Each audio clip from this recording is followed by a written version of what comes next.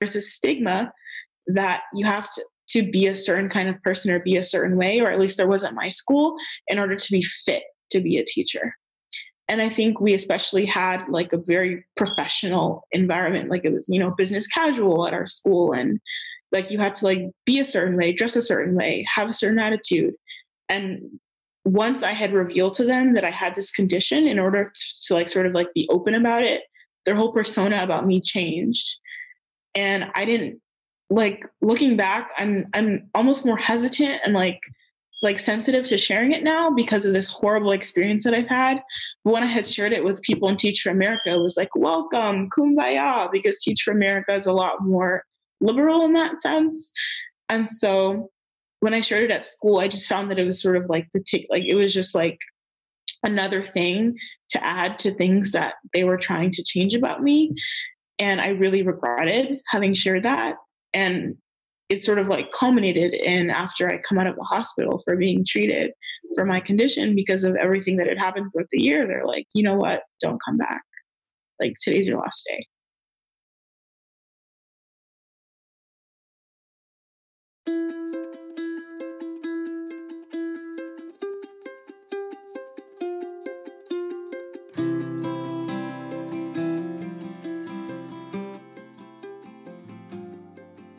I'm Victoria Wong, and welcome back to #TeacherLife, a podcast dedicated to empowering teachers to share their stories, speak up in their own communities, and break the silence about the hardships, the joys, and the truth about the reality of teacher life. It's been a while. It's been really busy. I've spent most of the summer traveling, processing this past year, and most importantly, just being able to prioritize the people that I love, my family, my friends, and also myself. The past few months have been incredibly healing for me. Being able to step back and detach from the sources of stress from the past few years has made a huge difference in my mental health. And I'm so grateful that I even had the privilege of taking time off of work. Not everyone gets that. But I'm back. Not in the classroom, but here on the podcast for season 2. And I have some amazing teachers who have a lot to say about education. Just some sneak peeks. You'll get to hear about starting a side hustle as a teacher, what to do if you decide to leave the classroom, thoughts on social emotional learning from a school psychologist, the life of a small town Montanan teacher, and more. That voice you just heard was a teacher I had the privilege of interviewing this summer. She requested to be anonymous for this interview, but she shared so much honesty and insight about her thoughts on teaching Black students within a white administration, how her past experiences in predominantly white schools has shaped her teaching philosophy, and the discrimination she faced when opening up about having bipolar disorder. It's not easy talking about race or mental health, and they're definitely not topics that come up often within school discussions or professional settings in general. It's backwards though, right? Because racial injustice and mental illness, they're issues that are ubiquitous within our everyday lives. And maybe there has been progress in having more open discussions about them, but it's not enough progress. If we want to make change, we can't take the easy route. We've got to talk about things that might make people feel uncomfortable. And if these topics are uncomfortable, I challenge you to think about why they feel that way. Is it because of societal stigma? Is it because you're not really sure what terminology to use when having these discussions? Or is it because it's new? It's okay to feel uncomfortable. And I encourage you to sit in that discomfort and listen. I definitely felt pushed to question some of the practices that I had implemented within my classroom. And simply put, it's not a great feeling to know that I had been complicit in subjugating my students to discriminatory practices that do exist within our educational system. No one's perfect, and we shouldn't be expected to be perfect all the time. But as teachers and just general human beings, we can do better. And I hope this episode pushes you to just start questioning some of the practices that you're told to implement within your school. I can't thank our guest enough for having the courage to open up about her experiences, share her thoughts, and join me in our mission to break the silence about the reality of teaching. Before we get started, just a quick heads up, there is talk of suicide within this episode. I'll let you know when it's coming up. Now on to the show. Hi, thank you so much for being on our show. Thank you for having me. So can we start off with an introduction? Who are you and what has your path been in education? I'm in education through Teach for America. I graduated college and I was sort of like, I want to make impact in society, but I don't know the best means of doing it. And so I went through like the recruitment process to Teach for America at my school. And then I took a year sort of teaching on my own at a community college, teaching English. And then I wanted to be more in control. I wanted to have a bigger impact. And so I applied to Teach for America, got in, and I was placed in a high need region. And I wasn't sure like how I was going to adjust to being a teacher with such high demand, but I ended up loving it like right off the bat. And I was placed in a charter school and went through pretty rigorous training through that school. And that was sort of my path to becoming a teacher. I don't really know much about Teach for America, but I know a lot of people who have done it. Can you explain a little bit of like the training process that they put you through for that? Yeah, so essentially, once you're selected for Teach for America, you go through a process you go through an orientation process. And you have 6 weeks of training called Institute. And during Institute, you're sort of just thrown into the classroom where you get a group of students who are enrolled in summer school, and they try and like place you with a placement that's like similar to where you're going to teach for the school year. But a lot of people like they're going to teach high school and they end up teaching kindergartners over the summer. But Institute is meant to be the training process where like you learn the language of being a teacher, you learn like how to give positive affirmation, and you learn like curriculum, tools and strategies. And then they sort of just throw you in the classroom after 6 weeks of that training. And so it's really tough. It's like the first introduction to that, waking up at like 4 a.m., going to training sessions, and then you're actually teaching. And so they prepare us through their seminars, and then you just go into the classroom and you have to work to meet deadlines to make sure that like you're keeping up with Teach for America's standards for understanding how to be in the classroom. But for the most part, you're just collaborating with people, working to make sure that you and other people within TFA are like doing the best that you can to help students. And then you do weekly assessments. And in that 6-week period, that's essentially how you prepare to step into the classroom. Did you feel like those 6 weeks helped you? Not really, no. Like, not at all. The biggest thing I got out of that 6 weeks was positive affirmation. Like a lot of us joked about that. We're like, yeah, we know how to praise kids and like make sure that they feel good about themselves, which I think is like so important in the classroom. And that was like one of my like teacher tricks, or not teacher tricks, just like something that I felt was really valuable, always being able to praise kids. But as far as like the things that I needed to actually be a teacher, like it was not helpful at all. There are so many teachers that I've talked to who I've asked that question and they're just like, I was not prepared at all. And so that always makes me wonder, like, I didn't go through any sort of preparation program. I was like a partner teacher. So I got paired with a lead teacher and I learned just through like experience. But I always wondered, like, what did you feel was missing from the training?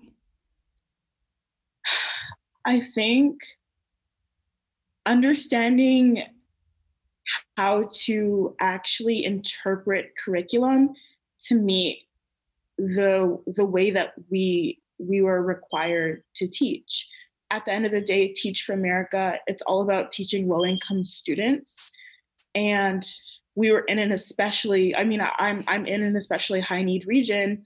And so I think there's this missing link between like taking a curriculum like Eureka, which is like really difficult math standards that are applied to students in much, wealthier districts and then just throwing it at low income students. And so I think that there's that disconnect where the curriculum, like, it's often not interpretable for the students that we're teaching. And there's no middle person to tell you, well, this is how you teach it best to students who are 2 to 3 years behind. Mm-hmm. And I found that to be really troubling in my time teaching. Yeah, absolutely. I think a lot of the impression that I think like decision makers in education have is that like if they create a curriculum that works and they give it to us, then we'll be all set. And I've kind of had this conversation with other teachers too, that like you can get a whole box of curriculum materials and still not be able to teach a whole class of students. Like there's so much more that goes into it. Yeah. Mm-hmm. So you finished your first year with TFA now? So I went through a process at my school where I had to I left my school. I was asked to leave. And so I left TFA in April, but I went through an appeal process to rejoin Teach for America. And so I'm going to complete my second year starting at the end of July. But it was sort of like a tumultuous process of leaving my school, and I didn't quite finish the year. But my TFA coach, she advocated for me, where in the original appeal process, they wanted me to, after being asked to leave my school, they told me that I would have to teach another 2 years again to restart my TFA process. And I had agreed because I was just so passionate about finishing what I started. And then my coach, sort of out of the blue this summer, she was like, hey, I actually advocated a lot for you, and you can rejoin and just do your second year of Teach for America, and the rest is up to you. And so basically I'm going to be finishing up TFA, and I'm not quite sure about my process after that. But it was a really tough end of the year, and I didn't quite finish, but I am going back. Yeah. And so that was kind of how I found you. One of my good friends sent me a Facebook post that you had, posted about your experience.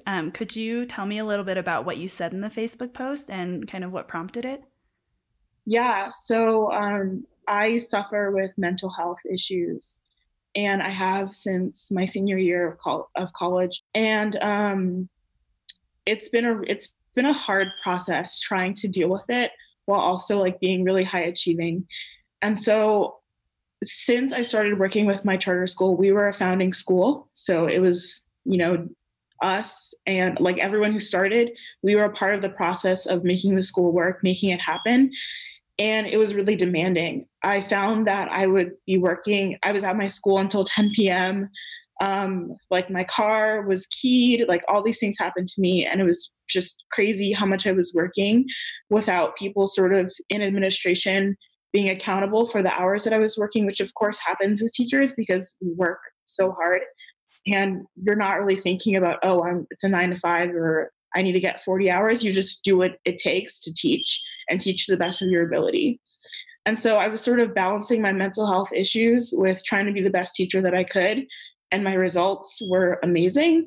And so I found that I was really just trying to make sure that I had those really good results, sort of at the detriment and like at the cost of my health.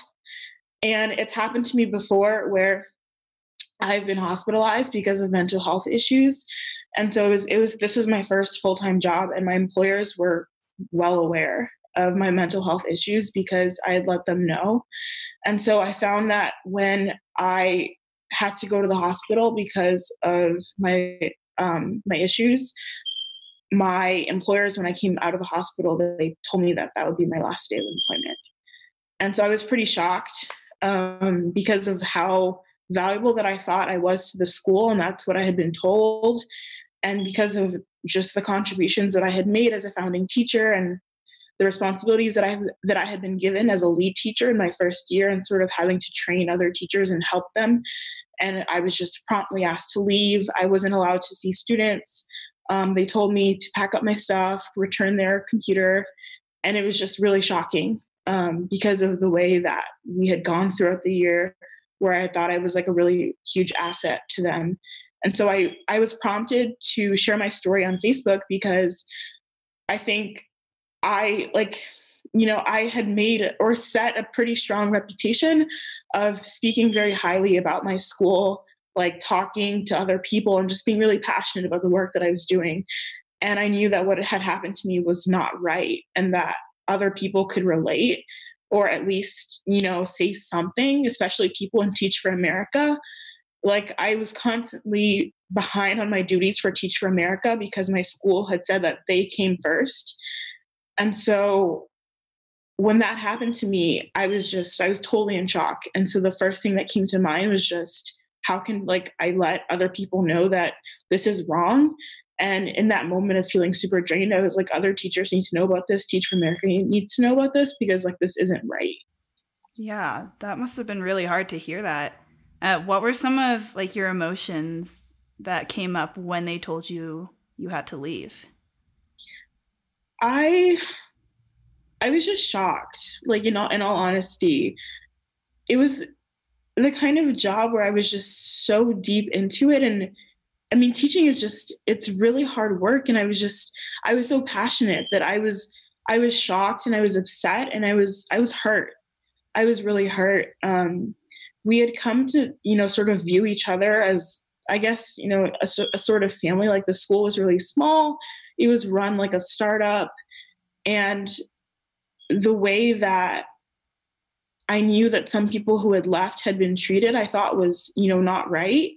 But I didn't think that it would happen to me where I would have to leave and sort of face the same things that I had only like heard through the grapevine of like people who had left that year. And so I just was really hurt and upset and shocked. Mm-hmm. What was some of the response that you got to your Facebook post? A lot of people had reached out to me, like people within TFA, people from high school, like within TFA, I was told, immediately, like, don't worry, like, you can have a job at my school. Like, I will put in a word for you. I will call someone for you. Like, I know that you're a good teacher. People were upset and shocked because my mental health condition, like another teacher of mine, like we share similar issues, and she's had a really good response from her administration, and she was just like on fire, upset about it. Some people that I had grown up with who, could speak to my abilities and my character, they were like, oh, well, I know this person in TFA National. Like, I'm going to reach out for you. Like, I'll do anything I can to help you. And then other people had just messaged me from college who were like, I totally understand. Like, I worked in a toxic environment. It was horrible. And like, I can just relate to your story so much where you have employers who sort of just don't care about your mental health and like you as a person before you as an employee. Mm-hmm. How did it feel getting that kind of response from everyone? It felt good to be heard and to be validated because even though I loved the kids and I loved the work, a lot of and this, I mean, it ties into things that we've spoken about before, but a lot of the things with my identity that I struggled with this year were because my employers like had made it difficult for me to feel comfortable just like in my own skin. And so there was often a discrepancy between having grown up Nigerian American and always like people just understanding who I was and being quirky and like it not being a problem to working in an environment where people had certain like understandings of what it meant to be African American and being put into a box that wasn't quite like who I was as a person, especially like coming out of college where that really shaped me. And so it felt validating for people who like could speak to my character, whether it was like people I did a club with, people I took classes with, people I had worked with, or just like helped or come to know and being like, no, like you're not a bad person. You're a great teacher. You're a hard worker. And being able to like feel validated that the person that I was being portrayed as at work was not who I was. Yeah. Did you ever kind of like in your own head start to internalize the way that you were being portrayed at work? Yeah, a lot. It was crazy. Like I I spent a lot of time just upset at myself, thinking I wasn't good enough. Because, I mean, as a founding school, we had a lot to prove. I think we were one of the only charters that were approved that year. And there was already a history in the city of charters sort of not performing as well as they needed to, especially in competition with the public school system. And so I I just felt like I had to work harder and harder and harder. And I started internalizing the little mistakes that I would make because we were observed very often. My manager was coming from a school system that was very intense, uncommon schools in New York City. And so coming from their background and founding a school, they had really high expectations. And I was made to be a lead teacher where with a co-teacher who was in graduate school, and I was like sort of in charge of the classroom, and it was mind-boggling. And I felt like, oh, like you are this Black woman who graduated, therefore you have to exude excellence. You're not allowed to make mistakes. You earn this degree. To the point where there was one meeting I had with her where my manager told me, you get paid. So you have to do this job and do it and, do it right. And it was just like my worth was just, it was like put down into my productivity. And I felt like nothing except for my job. And it was a lot. It was a lot on me. And I felt awful all the time. I was depressed. It wasn't good. And even though like my like the kids were doing well, like I had great data, like double the data that a level 5 school or a level 5 teacher would have, which was like unheard of in Memphis for first year teachers. And most of us were at that level. It was just like, it was so bad for my mental health. And it's crazy because you were succeeding, like you were kind of doing what they, I guess, identified as success in a way. And that still kind of contributed more, I guess, to your mental health, right? Like, Can you talk a little bit more about like the intersection of mental health and teaching in your experience? Like, how did they kind of play with one another? Yeah. So for me, I think that teaching is interesting because you're trying to tell, or at least for me, like the school that I taught at was like 98% African American. And so I'm looking at kids who look like me, who look like my brothers and my sisters. And I'm thinking about their capabilities, their health, their thoughts. They come to me and they tell me, so-and-so said this about me. So-and-so says I'm not pretty, I'm not good enough. And every day I'm telling them, no, like you are good enough. You're awesome. You're amazing. And my administrators, they were like, we don't get it. How are you so good with kids? Like you just connect with them like off the bat. Like you're just, like you have this thing about you where kids just feel comfortable with you. And I would always tell them, well, I'm the oldest of five siblings. Like that's where I get it from. But what I found was with me, like it was easy to connect with mental health with my children because I would make them feel like I would try and make them feel as good about themselves as I could. But when it came to administration, there was this disconnect, maybe because, and this is something that I just surmised, like there was no one Black in administration. There was not a single Black person in administration, but we were teaching a 98% or maybe 99% Black school. And so for me, like positive affirmation would come in terms of my work, but there was often like a critique to it, which is normal in a workplace, but it just like, it became so nitpicky where I was often compared to other teachers who were white. And it felt very black and white because the teachers, the other team, like I was on 4th grade, the 5th grade team was the other pair of teachers. And, their data was better. They did better. They were an awesome team, but it was hard to not think to myself, well, like, how is their critique given? How is their performance understood? Like there was a point at which when we were in tutoring season, preparing for standardized testing, that our manager, like, she would send out emails to everybody, and the email detailed your performance for that day based on your observation. And so everyone in my workplace is getting an email about how I performed that day. And, I had an off day. And so a blast is sent to everybody of all the things I did wrong in my teaching that day. And it was hard to, like, myself and my co-teacher, for us to not, like, break down, because we're being compared to teachers who, have done better than us throughout the year. And even though we're still doing good, we have a couple off days, and then everyone knows about it. Next thing you know, I'm put on these performance improvement plans, and they were contingent upon me doing better than how I was doing, according to, like, the things I was messing up on. Otherwise, they said that I would be let go. Wow. So wait, so they emailed the whole school and all the staff your personal performance evaluation?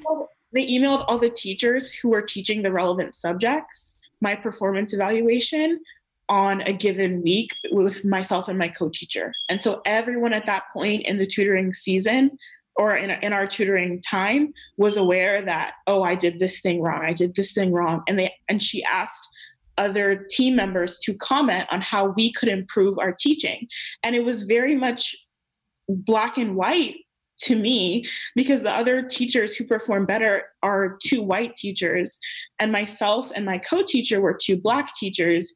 And it was just hard for me to take out a lens that didn't have to do with race, because the praise that was given to those teachers just historically throughout the year was always higher than my praise, no matter how well I performed. That makes me so angry that they sent out your evaluation to, like, everyone else, because that's just fostering, like, competition and shame. And I don't, like, there's absolutely no benefit that could have been taken from that. Is that, like, a common practice that they did at your school? Yeah. And my manager, before she was a teacher, she was a consultant. So she did consulting, and she sort of, came from the business world of that competition. And I think a lot of that played into how we were evaluated and how we were taught, her background in the business world. And I think that the competition between us as teachers was just really intense, especially between grade levels. When we would do our evaluations, we were asked to, sort of critique each other.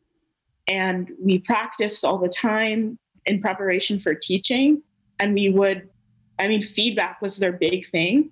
Even when we had orientation, my principal, he spoke at a Teach for America meeting that we had, because he then made that broad announcement that he had interviewed most of us and only a few were chosen.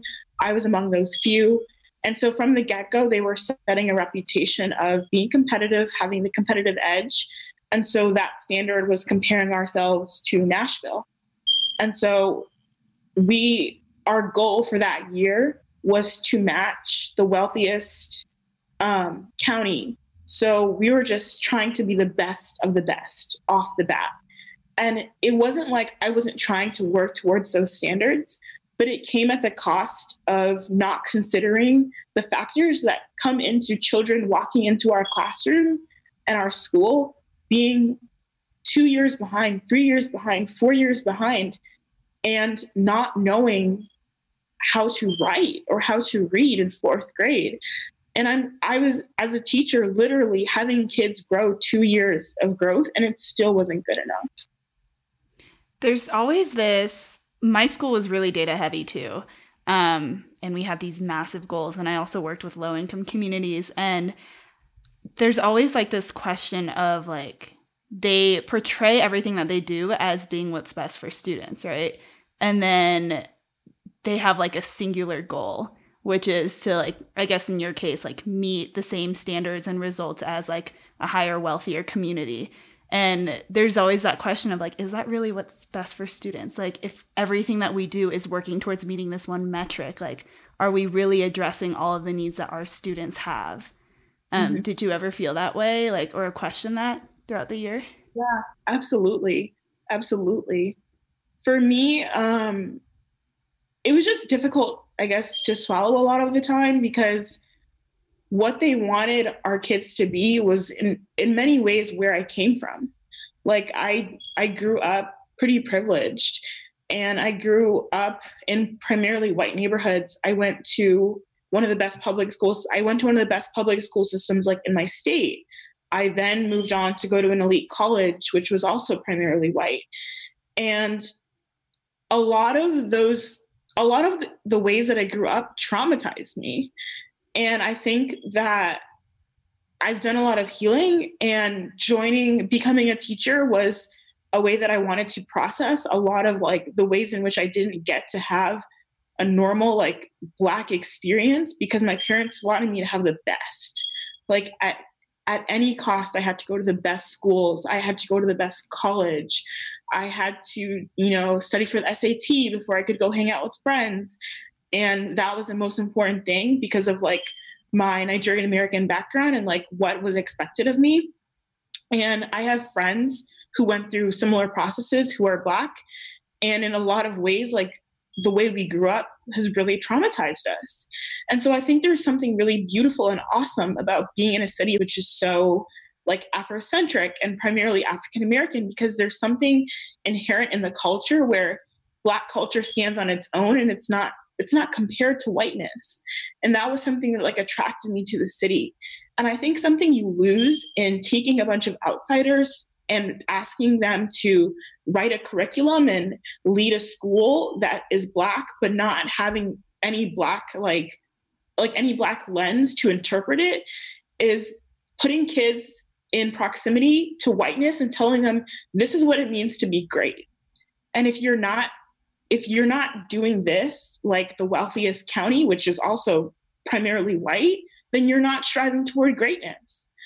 And even when we talked about schools and where kids want to end up, it's got to, like, I'm not saying that they didn't have any advocacy for historically Black universities, but it's the way that we were structuring our learning and the way that we were like nurturing and fostering the kids. It was like toward a system that is, like making sure that kids are going towards PWIs and thinking, well, if you're like this, you're going to be successful. And if you talk the way that you talk, where if you say finna instead of going to, then you're going to end up being unsuccessful in life.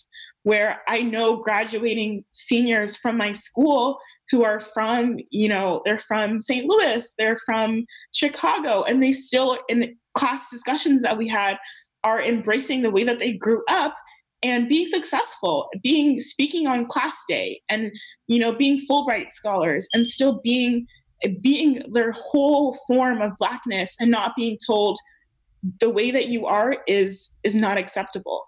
And so for me, like, I think the way that we taught was detrimental to the inherent Blackness that you just have when you're Black in America, and being told that you need to change it to go on to the best college, to me was just wrong. Yeah, I think there's definitely a lot of like subtle messaging and like microaggressions that we as schools and as teachers do to students of color. Like at my school, we have uniforms, and we had this long discussion with my staff because we had like social justice initiatives, and we were talking about the middle school and how my school is very, very strict on uniform, and how all kids had to tuck in their shirts and wear belts and dress a certain way. And essentially, we were training them to dress like white people. Like, that's essentially what we were training them to do. Even my kindergartners wore little collared shirts, had to tuck in their shirts into their khakis. And I was like, that's not how they dress at home. That's how white people dress. And from day one in kindergarten, we are telling them that this is how you have to look to be successful in our world. Like, I guess, do you have any more examples of things that your administration was asking you to do? Yeah, definitely. I mean, similarly, we had the uniform. I guess the strongest example that I think I could give would be our discipline system. And so I think like a lot of charter schools, we have like a check system where you get a check for certain examples of like being disrespectful. And so what I witnessed as far as the response to children who were suspended and taken to the room where they were disciplined, a lot of the time was just, kids being screamed at, like for only God knows how long, just being screamed at. And then we were, like they gave us an orientation. They're like, oh, well, this is what typically happens where like in the room where kids get disciplined, like they go through a system, they write down like how they're feeling. But then if the principal would come in or another administrator would come in, it would be a whole different story where kids were just being yelled at, screamed at for a long period of time. And it was disturbing. And to actually add another example, there, like, one thing that I think was just a major source of confusion for me was the way that we dealt with special education students. And so there were more than a couple students who were just way more behind than others. And there was sort of an attitude where these kids were just not going to get the help that they needed because they were too far behind. And this was apparent to me in tutoring season where everyone else was sort of given highly intense tutoring, and these children were not given like tutoring on how to write an essay because their skills were so far behind that it was a waste of our time to teach them how to write an essay. So the expectation was when they go into their state exam, they're just not going to write a legible essay. And our views towards special education were, I think, detrimental to gifted children, because I grew up in Maryland where gifted education was really important. And the kids in my view the kids I taught who were at least getting close to gifted, or the kids in 5th grade who were gifted, were not given education that matched their needs at all. And I think that was because we were starting a school and we didn't have all the resources. But like there was something racial to that, in that kids who are deemed not good enough are left behind, and the kids who I think were way above where they needed to be were not given education that was at the level that they needed. And so for me, my question was always like, where's the money going? Like, what are we doing with this money? Like, I don't need a fancy computer because it's a new school. I would rather like have the kids like get the education that they need. And I don't want to blanket and say that everything is racial and that these people were racist, because I don't believe that they were racist. But I think that there are racial things to how we teach, and that there needs to be accountability with how education is administered for kids with differing needs, even within the same grade level. And that was something that was really never addressed, besides like groups of kids that we taught, which were low, medium, high. I think there just needs to be way more of an expansive curriculum for gifted children, for children who have disabilities like dyslexia or other conditions, and they were not treated fairly or well at all. They were the gifted child in 5th grade, he was yelled at. A lot of the time, people couldn't approach him or reach him because he was just too troublesome. He didn't put in enough effort. But as someone who went through gifted education my whole entire life, I know what it means. I know what you need to have a good teacher to deal with gifted children. And our special education teacher left because she didn't feel comfortable at the school. And then we had a replacement teacher, but his incoming was sort of as I left. So I don't know how that development changed, but I know that the special education teacher who left, she was very frustrated with how that system was being treated at our school and not having enough resources. Can you explain a little bit more about like the connection you made between like race and differentiation? You mean as far as teaching students? Yeah. Mm-hmm. Well, for me, I would say that like, I do think that our curriculum was pretty good as far as being diverse and like showing examples of different kinds of students. But I just felt that there's differentiation as far as treatment of like the way that the administration was trying to bring in a foreign curriculum, like that to me was inherently different, because even like charter schools that we compared ourselves to, like KIPP and other well-performing schools, they use curriculums that sort of schools had come together and said, okay, this works for our kids.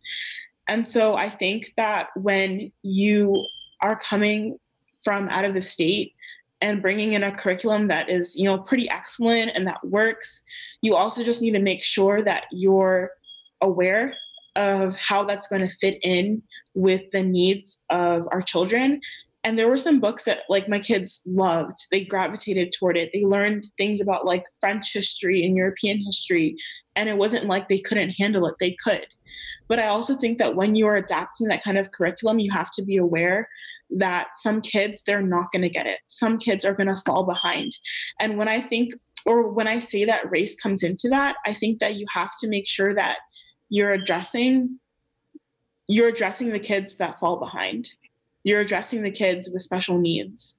Like how do you tailor the curriculum to them and the injustice that's happened to them over years and years of their education?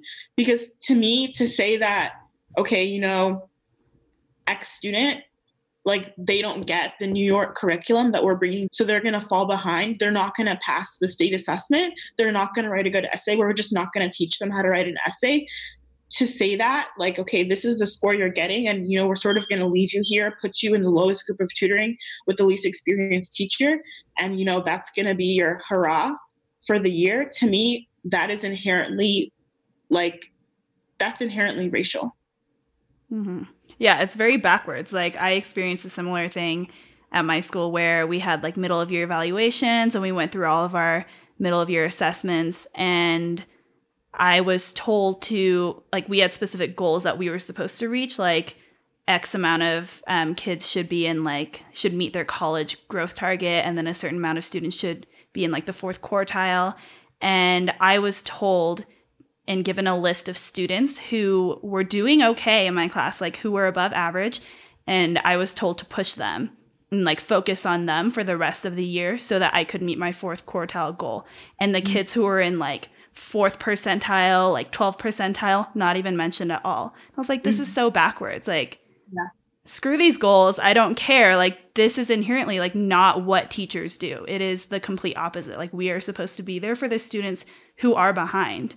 And right now it seems like a lot of the systems in place and like the metrics that we use to define success for teachers are obstructing like our ability to even teach and do what we're supposed to do.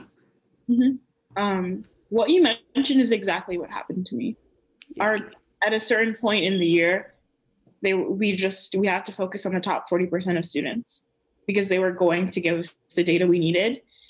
And the students who were not performing well, it was sort of just like an, oh, well, like we'll do the best we can, but they're not going to help to, you know, boost our percentiles. So.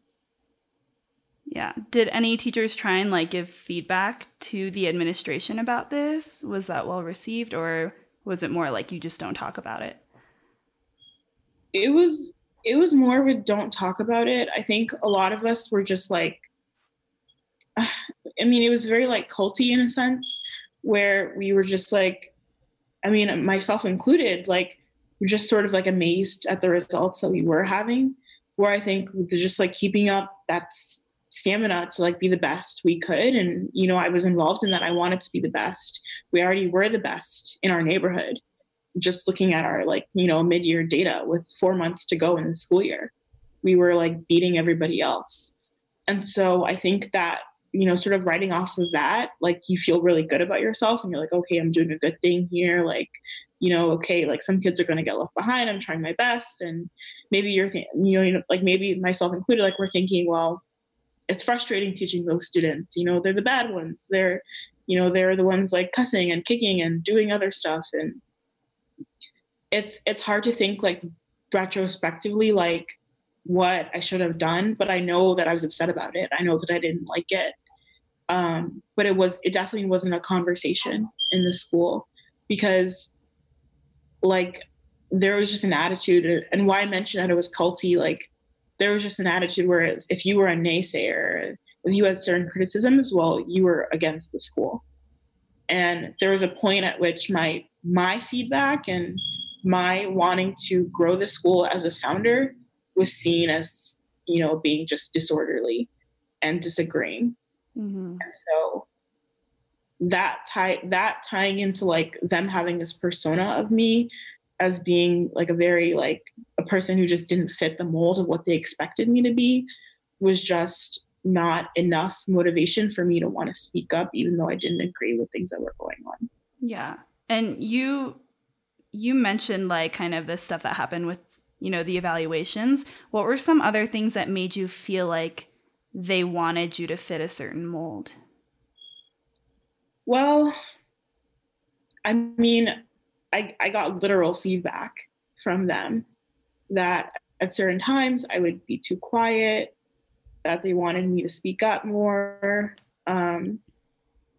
Just like comments on things like that regarding my personality. Like they're like, oh, you're so brilliant, but you don't contribute enough at meetings, or you have a certain affect when we have like staff discussions where we feel that you're being disrespectful. And so I was just I was just constantly told to change my attitude. Like I needed to be more like I needed to be like more participatory and more to be a leader, that they expected me to, that I was influential, and that I needed to sort of like change in order to have the effect on other teachers that I needed to, because I was influential and that they just like saw things in me. And it was just very confusing to me because being told to speak when I don't want to speak, and being told that I need to change my personality.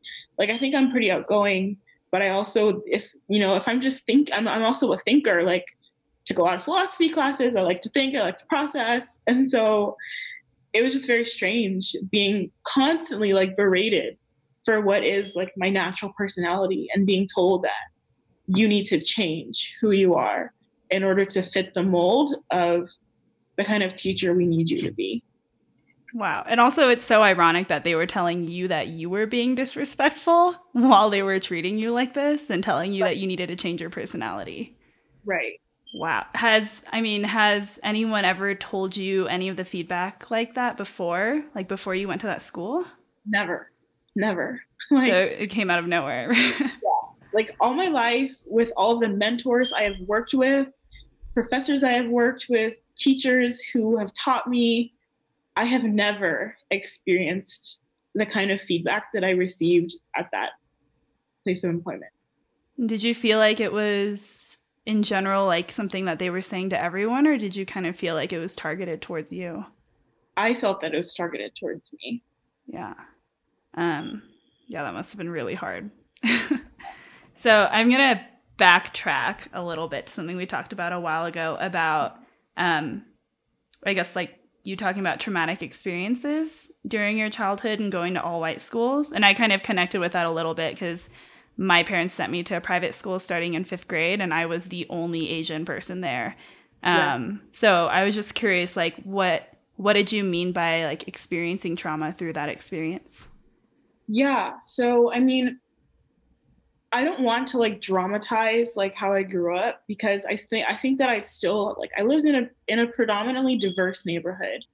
And even though I went to predominantly white schools, like from elementary school through high school, I still was surrounded by Black people. But I think the cultural norm, like socioeconomically, was more so in line with like white values, or not. I guess you can't put a blanket on white values, but like white socioeconomic norms in society, which I do think historically, like there's a trend there. And so as for me growing up, like it was hard to relate as sort of like a kid who liked indie things and just like was different for a Black person. And so like my parents made an effort for us to experience like our own culture. But as far as like being able to experience Black culture, I think that was just more difficult for me, not necessarily as a result of like my neighborhood, but more so just like my upbringing. And so I think that I could relate to like sort of the confines that my kids are being put in as, Black people, because often in society, there's just like, if you're Black, you're like this. And if you're not like this, then something's wrong with you.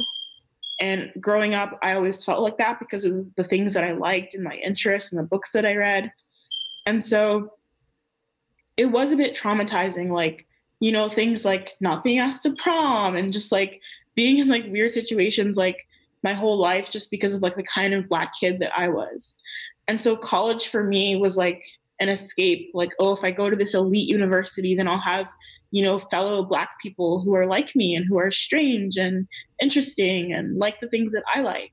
And that was why like I wanted to go to the university. But I found that it was also a primarily white institution full of people who, at the end of the day are going to follow a lot of those norms.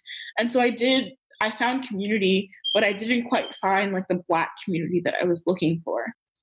And so I think that there's this false narrative that for like Black kids to escape and be better, that they need to have like they need to be adjacent to whiteness or be like in proximity to whiteness to like be better or have better circumstances. And I've just found that that's not true. And so even though I've lived in more diverse neighborhoods and been in situations where I've had more privilege, like where I am right now, where I learned the most, or I've learned the most from the kids that I've taught, is more like of a life lesson and more of a growing season for me than the privilege that I've experienced growing up. And even though I think that that's my unique story and my upbringing, I think a lot of other people can probably relate, where they feel most comfortable in places to them that feel like home, where there are more people like them and not necessarily more elitism.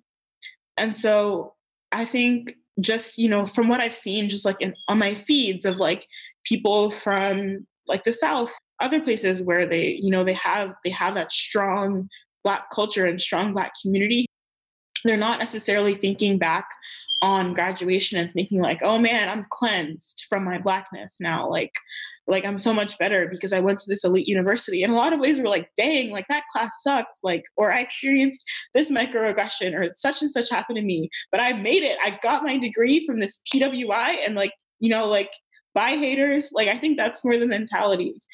And so it's so disheartening that we're telling kids, go to Harvard, go to Yale, it's going to be great. When like, you have to think about what that means, because you're leaving your home where, your whole neighborhood's Black and your whole culture is something totally different. And it's hard to adjust. And even though for me, it wasn't hard to adjust, I still like, I feel all the pangs of like growing up and like puberty and all these things that made life awkward and weird for me because I didn't have that community. And so going from, that community to a really elite or top school doesn't necessarily change your whole life. And so I just think that there's nuance to like the type of education you receive and what's best for each person. Because I also know people who grew up in white neighborhoods or, diverse neighborhoods and then went to historically Black colleges, and that was great for them. And so it's really up to the person. And I just think that it can be like just a false narrative to say that this is what's best for you because you're Black and you're smart. Yeah. How did you try and kind of push back against like that white standard being a teacher in your own classroom?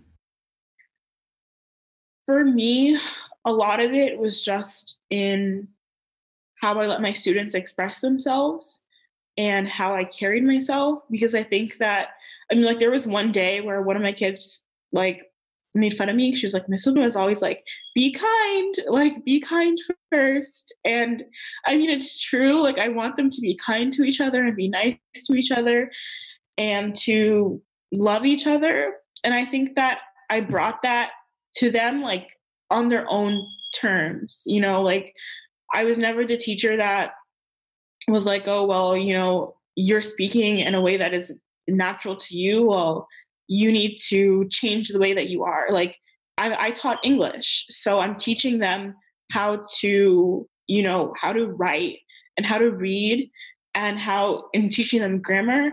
But at the end of the day, if you speak a different way with your parents or your family than you do in my classroom, that's not going to bother me. And so I think that for me, like, sorry, can you repeat the question? I don't want to like ramble too much. Oh, yeah. I was just curious how like you kind of tried to push against like promoting these white standards in your classroom. Yeah. And so I think letting kids be themselves, basically, like be who you are, even if that means that, at recess, you are playing around and talking differently than you do in my English class. That's fine with me. And I'm still going to talk to you and, understand you and get to know you, and making sure that kids knew that it was okay to be who they were, like regardless of even like whether they had the right shoes or like where they came from, because that was the thing too, just like kids getting made fun of for like not dressing a certain way or having certain things. And so just getting to know the kids and letting them be who they are. Yeah, and I think I taught like the little babies, so they weren't really socially aware yet, but I'm sure like around 4th grade, that's where a lot of that social awareness starts to come about. Yeah, definitely. Okay, so I'm going to backtrack even more.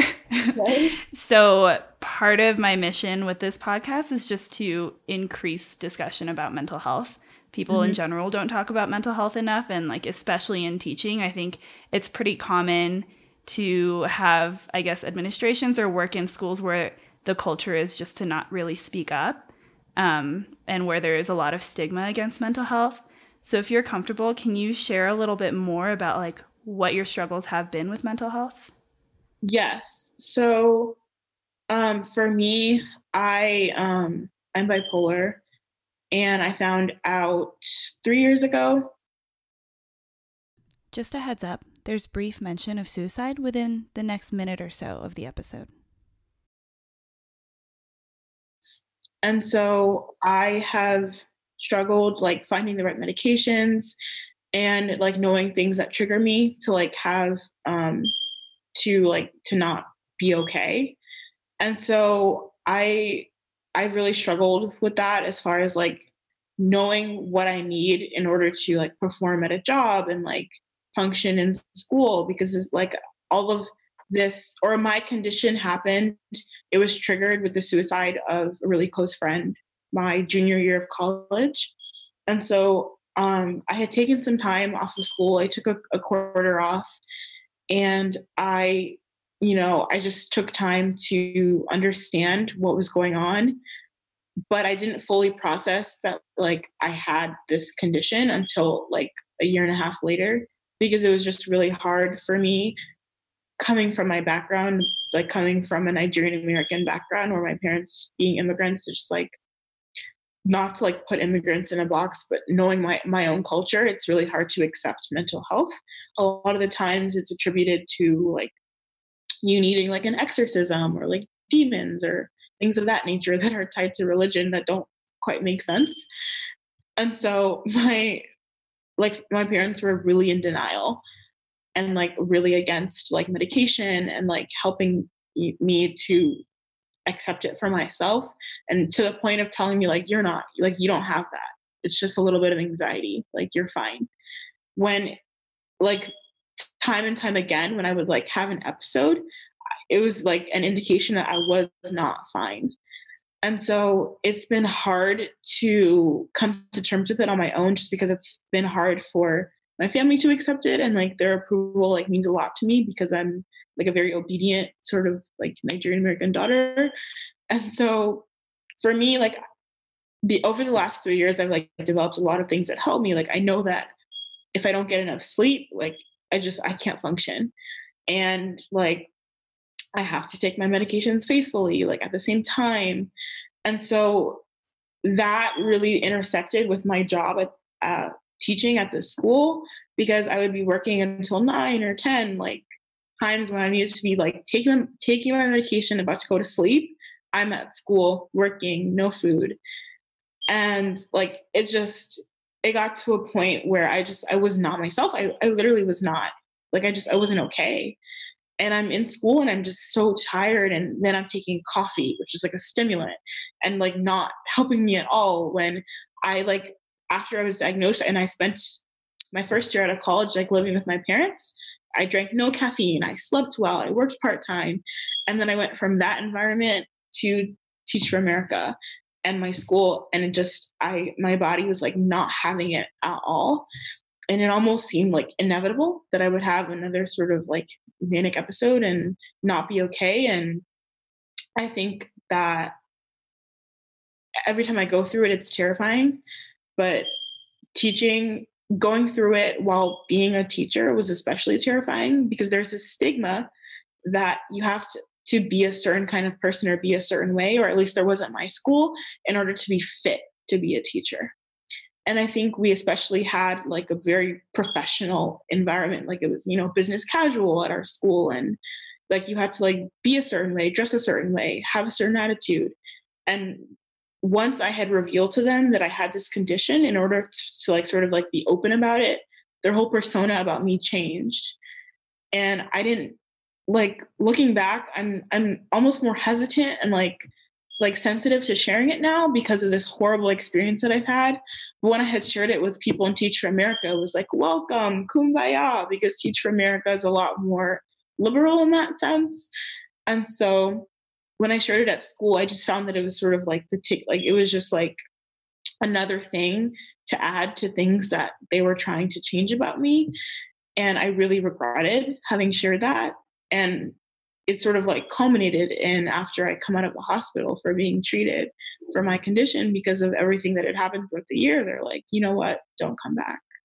Like today's your last day. Yeah. So it's so frustrating because being able to even share something like that about yourself takes a lot of courage, and it like already feels like such a big risk with all the stigma associated with mental illness. And to have that kind of reaction, like I completely understand why you're more hesitant to share it now.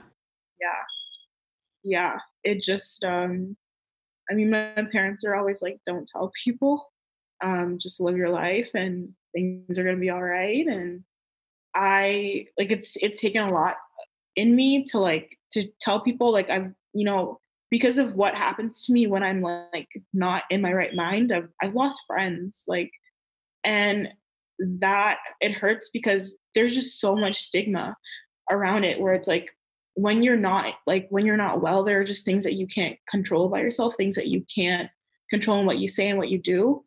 And I think that bipolar disorder is especially stigmatized because like I'm walking to the grocery store and I hear someone on the phone and they're like, oh my gosh, this weather is so bipolar. And I'm like, no, like that's not what it is. It's like 90% of the time I'm okay. Like what happens to me when I'm in an episode is when I'm not okay. And that can be controlled if I take my medication faithfully, if I sleep well. And so I think it's one of those things that people just think of like, oh, it's like Jekyll and Hyde. Like you're a switch. And it makes me hesitant to tell people because of the like preconceived notions that people have about people with it. Whereas as I've, come to terms with my disorder, I've met more people who have it, and like they're the most fun, kind loving, caring people. And it's not the disorder that will make you a bad person. Like if you're a bad person, you're a bad person. But like, it's unfortunate. Yeah. Are there any other like common misconceptions about bipolar disorder that you've kind of run into? I think the most common one is just like snapping for like out of nowhere, and then just like being like fickle, I guess.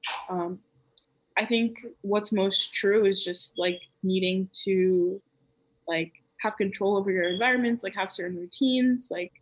But I think the ones that are just most frustrating and not true are ones that say that like you have no control over yourself or your emotions. Like if anything, when I am like like taking my medication and like faithfully getting rest, like I'm very very chill person. Mm-hmm. And I wish, and it also in my personality, I'm just like, I don't like go from 0 to 100 like very easily. I'm just pretty. Yeah. You said that when you weren't like sleeping enough and you weren't taking your medication on time, you kind of like anticipated having another episode. Is it something that you're usually able to anticipate? At this point, I can tell when I'm not okay. And like it was to the point where I had told my school, and this is what was just upsetting in the whole thing.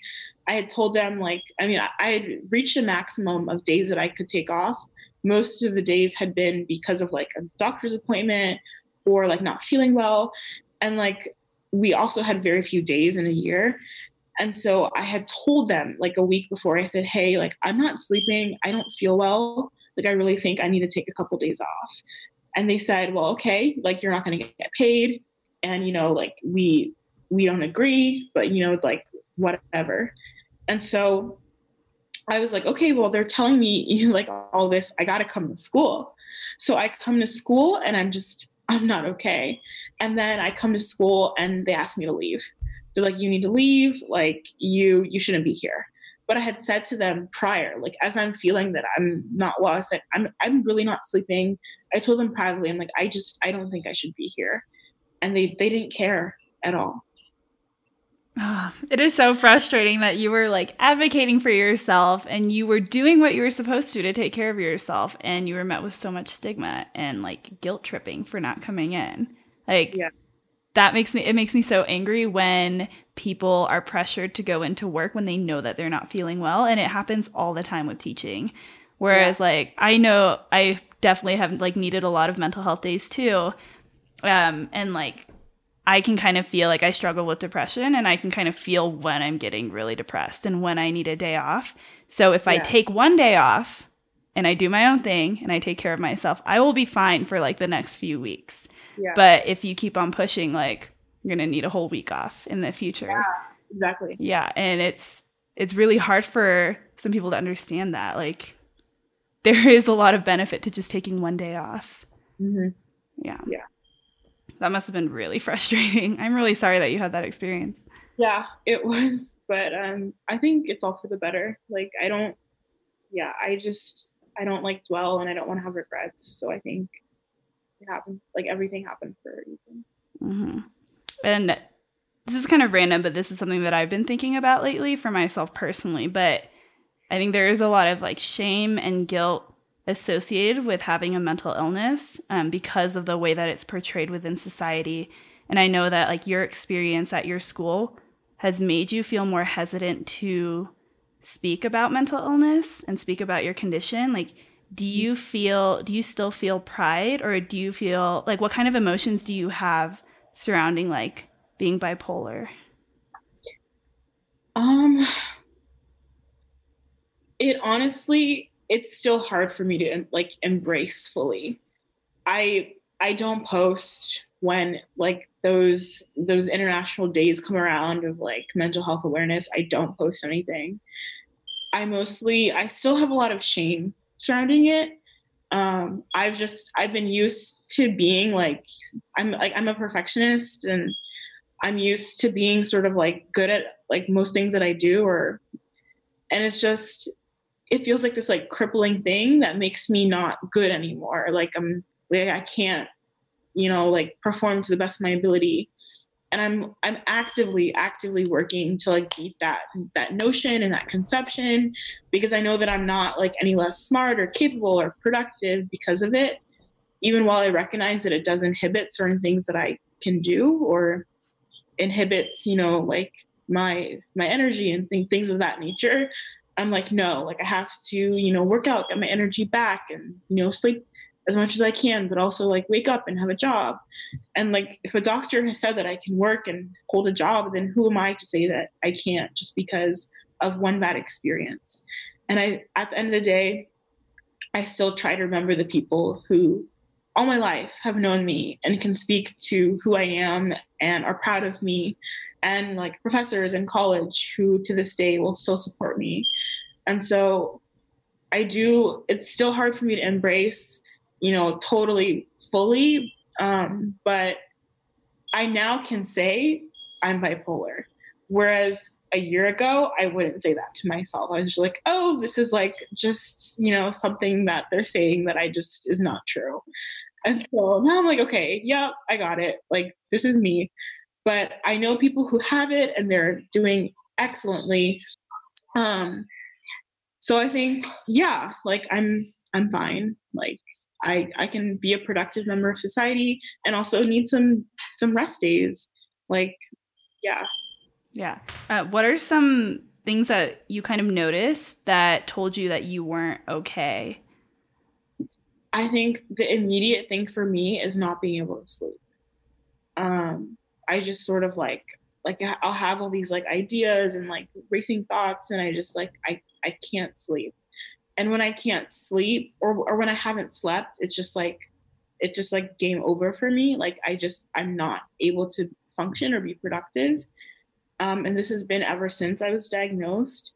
And so it's hard for me because in the moment I will think that I'm making sense, but then afterward, people will tell me like, "Oh no, you were like, you were saying things or doing things that didn't make sense, but we were just trying to be there for you and protect you and help you."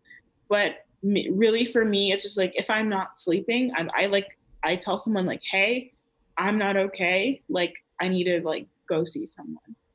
Mm-hmm. And what are some things that maybe like friends or family could do or maybe have done in the past that have made you feel supported? Um, I mean, my roommate, like, honestly, just like, cheers to her. Like, I just have so much love and respect for her. And also, like, other friends in the past who have helped me with this. But the most important thing, I think, is just like, honestly, just like talking to me about things that are like more normal. Because when I am in a state of being manic, I will just speak rapidly about a bunch of things that come to my mind. And so, like, bringing me down and like talking to me about normal things and like talking to me like about like things that I know and like recognize or things about myself and just literally just being there and taking care and like being with me and being present is super helpful. Like both my roommate and other friends who I had known for like only 10 months were like totally took care of me, like took me to the hospital, visited me in the hospital, brought me clothes. And it was like shocking because my parents like just never thought that like I would have that kind of support system when I moved. And so it was really like empowering for me and made me feel proud that I had like met good people. Because like they had also like a couple of them had experienced like being in contact with people who had mental illness or like have had someone in their family who had experienced mental illness and that that kind of knowledge and support was like really helpful. Yeah. And what if you kind of figured out you can do for yourself to help yourself when you're not feeling well? I think, well, one thing for me is just like making sure that I'm not like not making my medication work. Like I have to abstain from any sort of alcohol. Like it doesn't work for me. And I think like other people and their condition is different for them. But what works for me is being really regimented and strict in that sense. And that means that like I have to get a lot of sleep. I have to do things for my body that make me feel energized because naturally I'm more like lethargic these days. And so I have to take care of myself. And that means like saying no to an event, like, sorry, got to go to sleep. And, reading books that remind me that like life is good and like people tell good stories and remind me why I love English and why I teach it. And just making sure that I do things that make me happy and not thinking that I should limit myself to like anything just because of this condition, because doctors have told me that I shouldn't. And so Mm-hmm. that means that I shouldn't limit myself at all. Awesome. And I have a few more questions for you. So, what Yeah. are you looking forward to entering into your second year of teaching now? I'm happy that I'm changing schools. I'm really excited. I like the team that I'm going to be working with. And I'm also happier to kind of be teaching younger kids. I think that might actually be a better fit for me. Sort of like before all these like, sort of like societal preconceived notions of how to be and things like that. I think it'll be good to teach kids like small little babies because I think that just like emotionally, that's often more like the wavelength I'm on, where I'm just like chill and like kumbaya, happy, peaceful. And so I'm looking forward to that. I'm also looking forward to having a good support system in Teach for America, and like the friends that I've made so far, and like being in the city again, but like doing more things outside of the classroom. I think my whole life was centered around being a teacher, and it was very unhealthy. Like I didn't really have hobbies outside of teaching and hanging out with teachers. Like one thing I'm really passionate about is Model UN, and like I know that like there are lots of like, or there is a like fledgling Model UN thing happening, so I want to get involved in that, and I want to just be more involved in the community, because that's always been important to me, like understanding my community. And so I want to make sure that I do that this year. Yeah, I love that you're going to start doing things outside of the classroom. I didn't do anything my first year of teaching. Like all I did was work, and people would ask me like, oh, what do you like to do? And I was like, I don't know. All I do is teach and sleep. Right. Yeah, but it makes a big difference. I think being able to like set those boundaries. Yeah. Yeah. So what is some advice that you have for teachers who might be struggling? I would say put yourself first. You only have one life to live, and you have to make the most of it. So I think it's important to recognize for yourself, like if you're not okay. One thing that I did a lot was journal. And like if I look back on those journals, I wasn't okay. And I think that it's important to just be aware of yourself, aware of how you interact with children, because if you're not if you're not okay, you can't be okay for kids. And I had people tell me that constantly, and I would ignore it. I'm like, oh, they're not working as hard as me, whatever. But it's so true. Like, if you are not at your best, you cannot be your best for children, because what we're doing as teachers is life changing.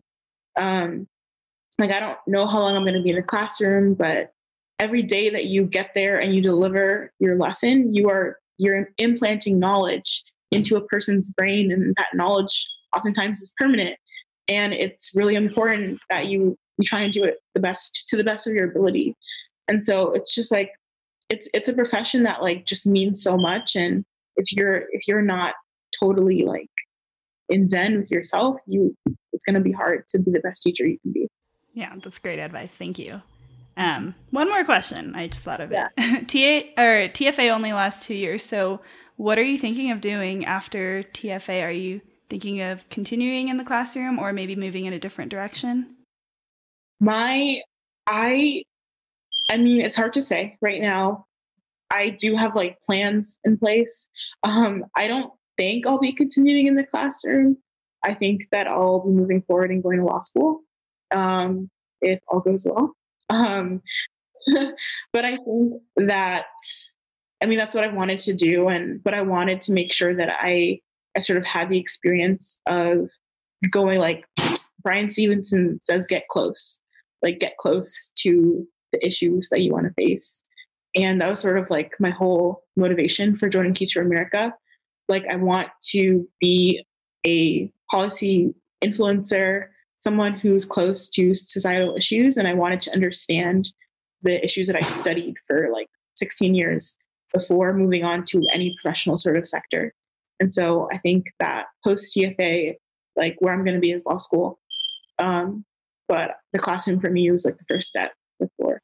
Yes, snaps to that. I love that so much, because there's so many people who are making all the big decisions who have never had any experience in a classroom, have never been in a public school in their lives. So I love that you're doing that. Yeah. Well, thank you so much for sharing and being so open and vulnerable. I really enjoyed talking to you. Yeah, same here.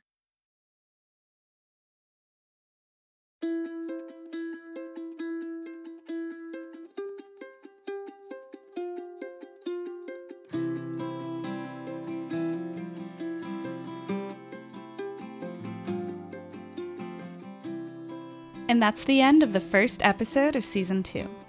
You can support this podcast by liking us on social media, sharing with your friends, and most importantly, by having more of these open and honest conversations with teachers around you. If you'd like to be a guest on the show, you can go to teacherlifepod.com, click on the Be a Guest tab, and fill out the form. Season 3 is coming up, and I'd love to hear and share your stories as well. This episode of #TeacherLife was edited and produced by me, your host, Victoria Wong. Music is Waiting by Crowender. Thank you again for listening. I'm Victoria Wong, and remember, teachers, your voice is important, you deserve to be heard, and you are absolutely enough. See you next time.